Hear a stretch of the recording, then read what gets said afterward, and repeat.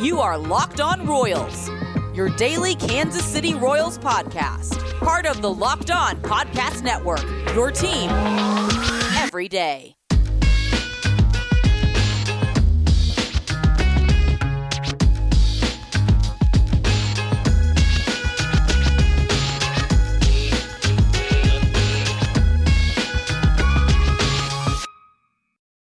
Let's get it going on the Locked On Royals podcast, a part of the Locked On Podcast Network, your teams every day. I am your host, Rylan Stiles. You can follow me on Twitter at Rylan_Stiles.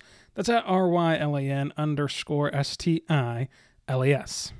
And on today's show, we're going to talk all about the Kansas City Royals and the fact that they have ended their winning streak by dropping a game to the Detroit Tigers, because Jakob Junis, who I was positive about yesterday, went out there and could not get the job done. The Royals lose 6-0 last night after having a strong start to the first inning, couple runners on. I thought it was going to be a good day, and it was not. You end with 5 hits on the night, but you did get 6 walks, or 5 walks, which for your lineup is pretty good. But Junis was not pretty good. Junis making the start in place of Danny Duffy, who got into some issues off the field. He's with the team now. It's unclear when his next start will be, because we will see Brady Singer tonight, and we'll see Kris Bubic on Friday, and the rotation will continue to turn without Danny Duffy. But Junis in his plays last night was bad. 2 1/3 innings, 7 hits given up, and he also gave up the 5 runs in those 2 innings. Not very good. Not very good at all. Gave up a walk, 2 strikeouts, and a home run. And then Matt Boyd, who was leading the league in home runs allowed, who has been an abysmal pitcher for the Tigers, goes out there and with 5 2/3 innings, only gives up the 2 hits, only gives up 4 walks, strikes out 5, and does not give up a home run. Matt Boyd truly sat down this Royals lineup. That is a big indictment of this lineup. And last night, it was truly a microcosm of this season. You play 6 really good games in which, if you only watch those 6 games and you go back and listen to my preseason predictions, you would understand why I made those predictions about them being in the hunt and about this lineup being competitive and about the bullpen being improved and the young starting pitchers. But then you watch last night and you would take all those predictions about a competitive lineup, about a good pitching staff, and laugh at them because it did not come to fruition last night. Mondesi goes 0 for 4, cooling off a little bit, but still a nice September for him. Perez joins right back in the fray off the IL and has been hot since returning. Goes 2 for 4 last night. But other than that, Whit Merrifield's a multi-hit game. Nicky Lopez is the only other player with a hit besides Perez's 2 and Merrifield's 2. Lopez got 1. And Lopez also got the 2 walks, which is huge. Walking and getting on base is the most important part. But they could not drive anyone in last night. Had some chances, especially with Merrifield in the first. Don't know what he was doing running on that play. Also don't know what he was doing not sliding on that play. But this has just been who the Royals are. I mean, they battle back. They win the 6 straight. And then you drop a game to Detroit in which you have to win this game. If you want to finish above Detroit, you cannot lose a season series to Detroit. That's what they've done so far this year. So they continue to lose to Detroit, which is not something I would have predicted. Before the season, I predicted that it was laughable for all these people to be picking the Tigers over the Royals. I even predicted that this team in Kansas City would be a lot closer and even have that 8th playoff spot, which obviously they do not. The Mariners are closer to a playoff spot right now than Kansas City, as is Baltimore and the Angels and the Tigers. So even after the 6-game winning streak, you sit as the 3rd to last team in the league. Not good. Not good at all. But there have been more bright spots about September than not. Games like Tuesday are going to happen. You're hoping that today Brady Singer can bounce back and Brady Singer can kind of build off of that no-hit effort he gave you in Cleveland last week as the Chiefs dropped the banner Singer goes out there and has a banner night himself. That was awesome. Hopefully he can do that against Detroit and salvage a split of this series. It's only a 2-game set. If you didn't know, off day Monday, off day Thursday, and then they'll get into their weekend series and just finish out this season strong, hopefully, because they have Detroit tonight. They have a 3-game set with the Brewers coming up. They have the Cardinals coming up, and then they're back to the Tigers to end out next season. This season, I should say. So this is going to be, an important game for Kansas City. You can look at it that way if you want to, in the sense of just pride finishing above Detroit. You're going to need as many wins against Detroit now as you can get. But ultimately, again, it doesn't really matter. I mean, really, for the sake of building a team, you almost want the Royals to lose. I mean, get that top pick. At this point, get that top pick. What's the difference, besides me being right? I would love to be right, but what's the difference in catching the Tigers for these, they're up 2.5 games right now. What's the difference in catching the Tigers and finishing 4th and me being able to say I'm right versus just tanking these final 12 games and getting the best overall player in next year's draft? I think that I would much rather have the top pick. But I do want to see Brady Singer go out there tonight and absolutely shove and play a great game against the Tigers.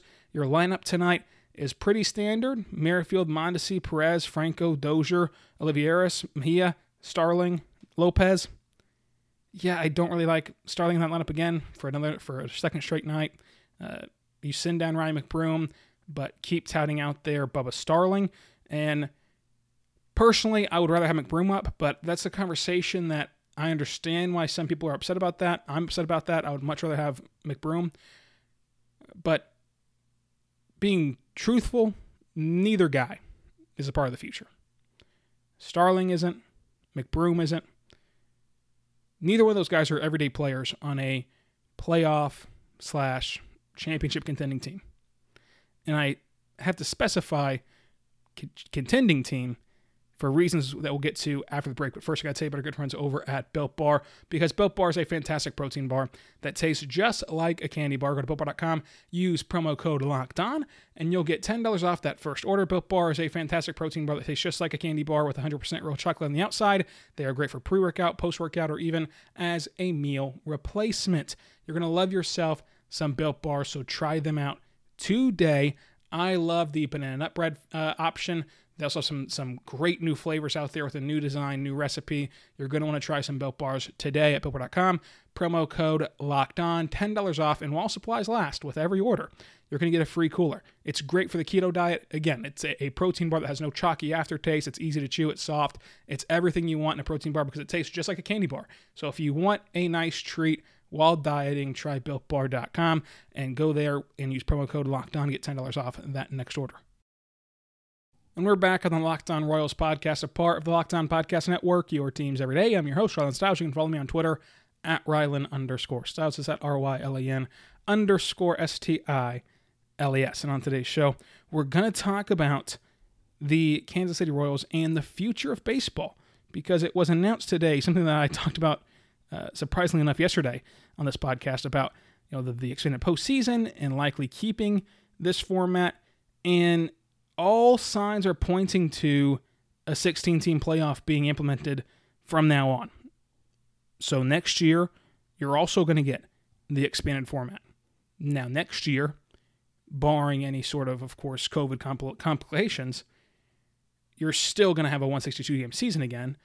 So you don't have the opportunity as much for a team like the Marlins, the Tigers, the Royals, if they could have gotten any headway against the White Sox this year. You don't have that opportunity for teams like that to make a mess of things and sneak in there. The Giants. In a 162-game season, it kind of all averages out, and you would see teams like the Reds who've kind of disappointed, teams like the Brewers and Mets who have disappointed. You would see them rebound. Again, the Nationals are sitting at third to worst in the NL. If they had 100 more games to play, maybe they could have another turnaround like they did a year ago. In the AL, it's pretty much good. I mean, there's not really a team that's underperformed. So the AL has not had the disaster that the NL has. The AL has been pretty consistent. I mean, the teams outside the playoffs, yes, it's weird to see Seattle is like a game out, and there's still 12 to play.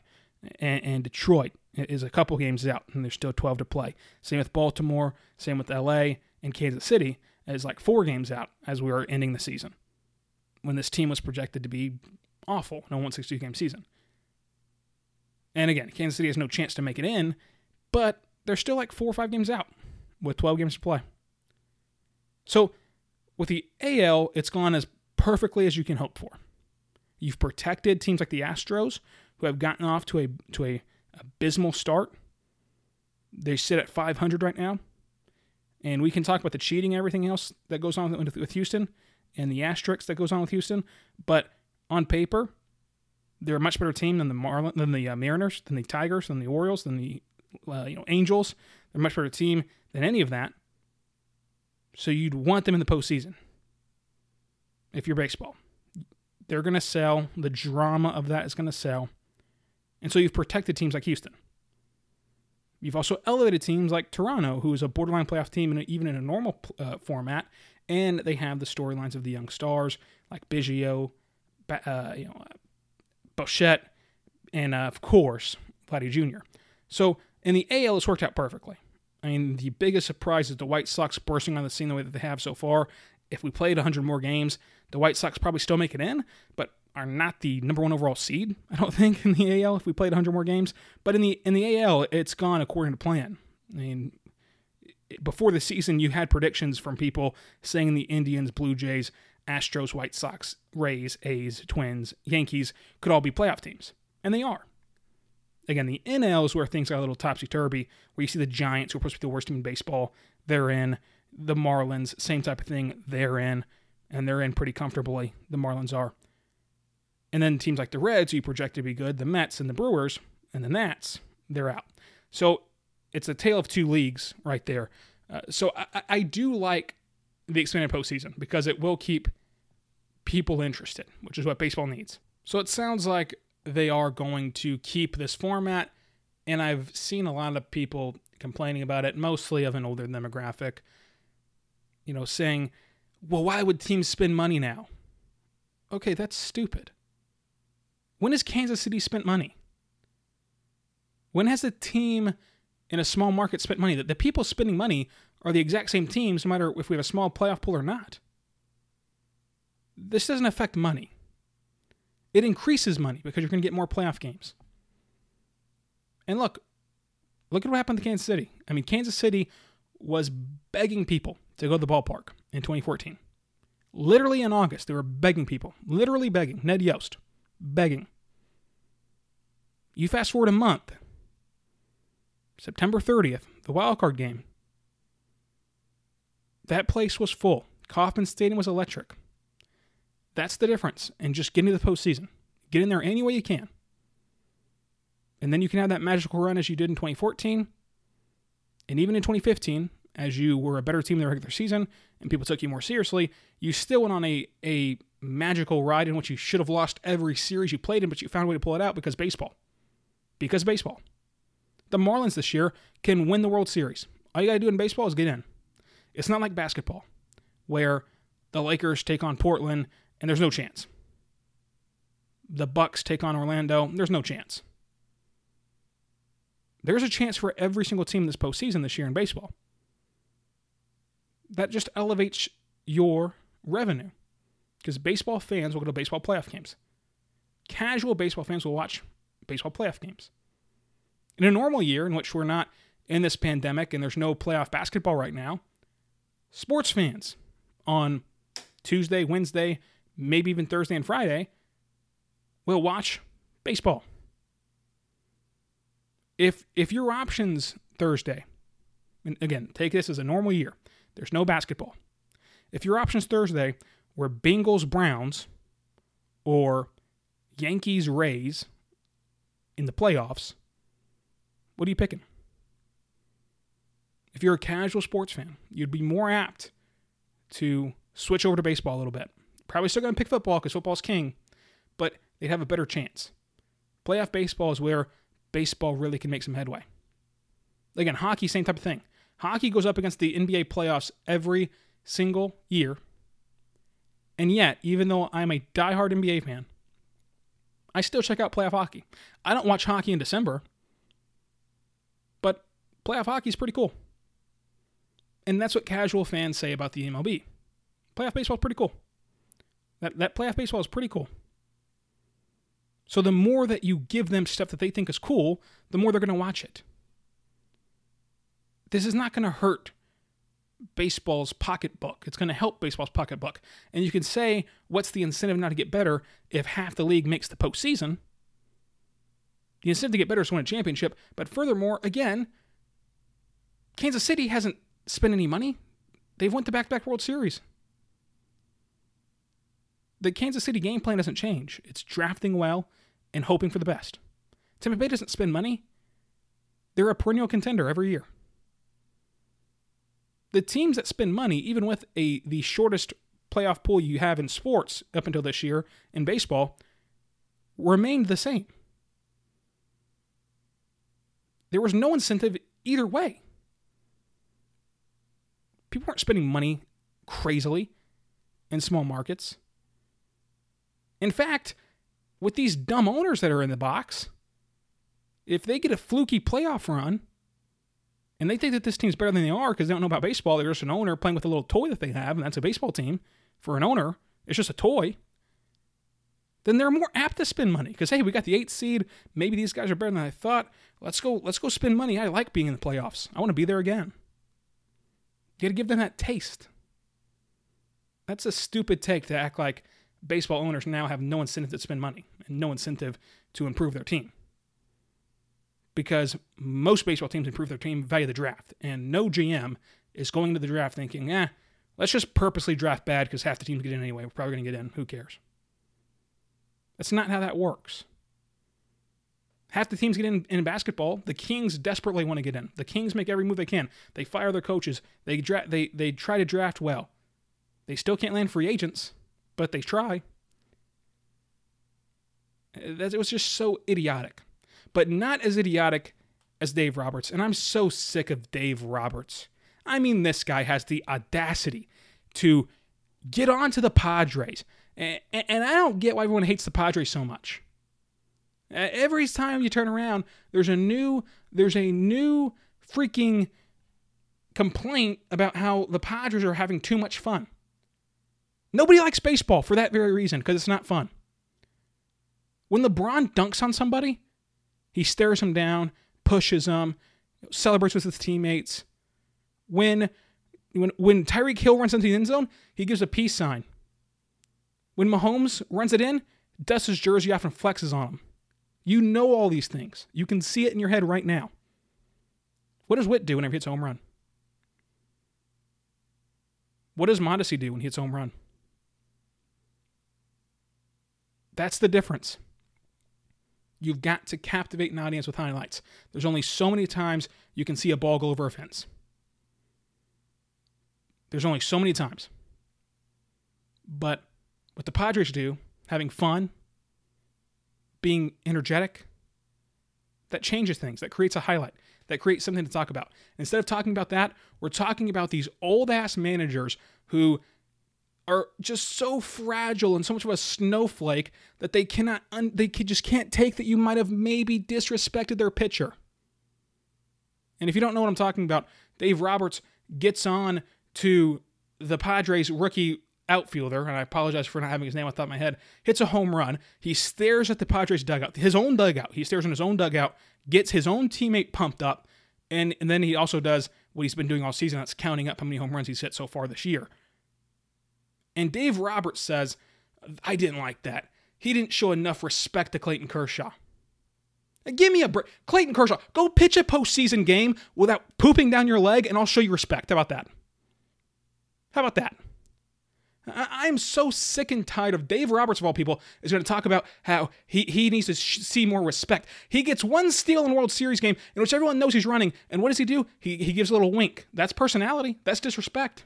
That's disrespect, Dave. Sorry about it, Dave. You have disrespected the game.